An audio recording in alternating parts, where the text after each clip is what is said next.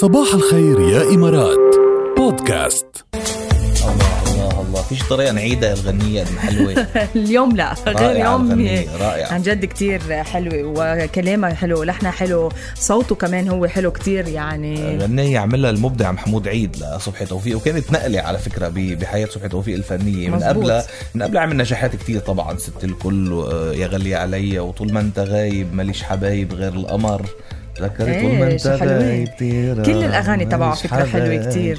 فمن بعد نجاحات كبيرة وخلص الكلام ما بيننا ولازم نفترق، وغلي غنى واللي عاشق شو حلوة. من بعدها غيب فترة رجع بهذه الأغنية، عملت هت كتير كبيرة، ومن بعدها عمل أغاني كتير حلوة مثل شوف ومثل أخذتها كسرة ومثل يعني فجميلة جدا. كل أغنيته حلو. إن شاء الله تكونوا مستمتعين معنا يا جماعة، والاستمتاع الأكبر بيكون مع كفو، لأنه أنتوا قاعدين مرتاحين، لا بتنطروا لا فيكن تحرقوا أعصابكم ولا شيء يستفزكم أبدا.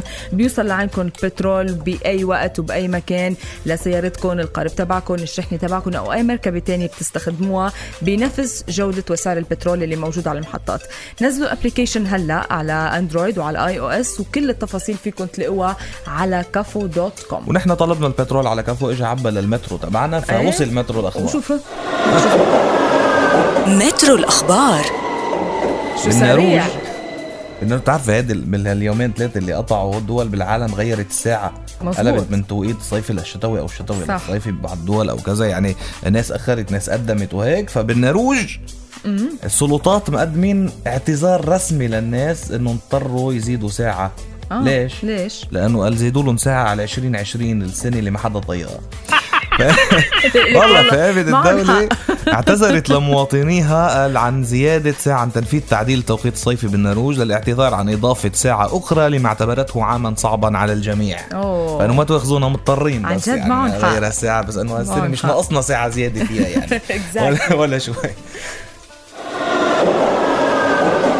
المحطة التالية من النرويج على أمريكا، وأعلنت موسوعة جينيس للأرقام القياسية عن رقم جديد رح يتسجل فيها، وهو الأمريكي أطول رجل إطفاء بالعالم، بيبلغ طوله 211 سنتي فاصل شي، يعني فينا نقول 212 سنتي، يعني مترين و11 سنتي exactly.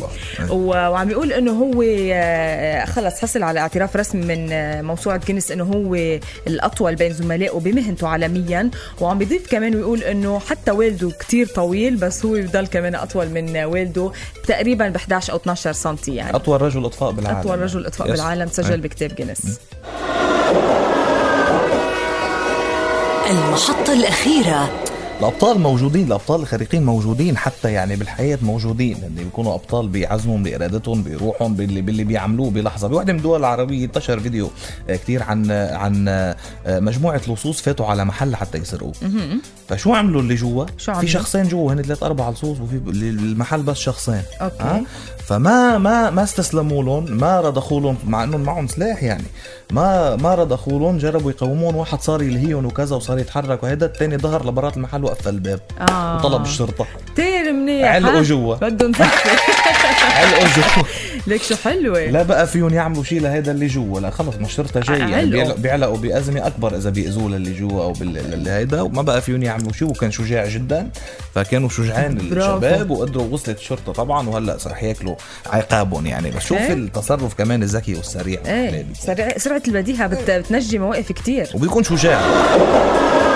مترو الأخبار.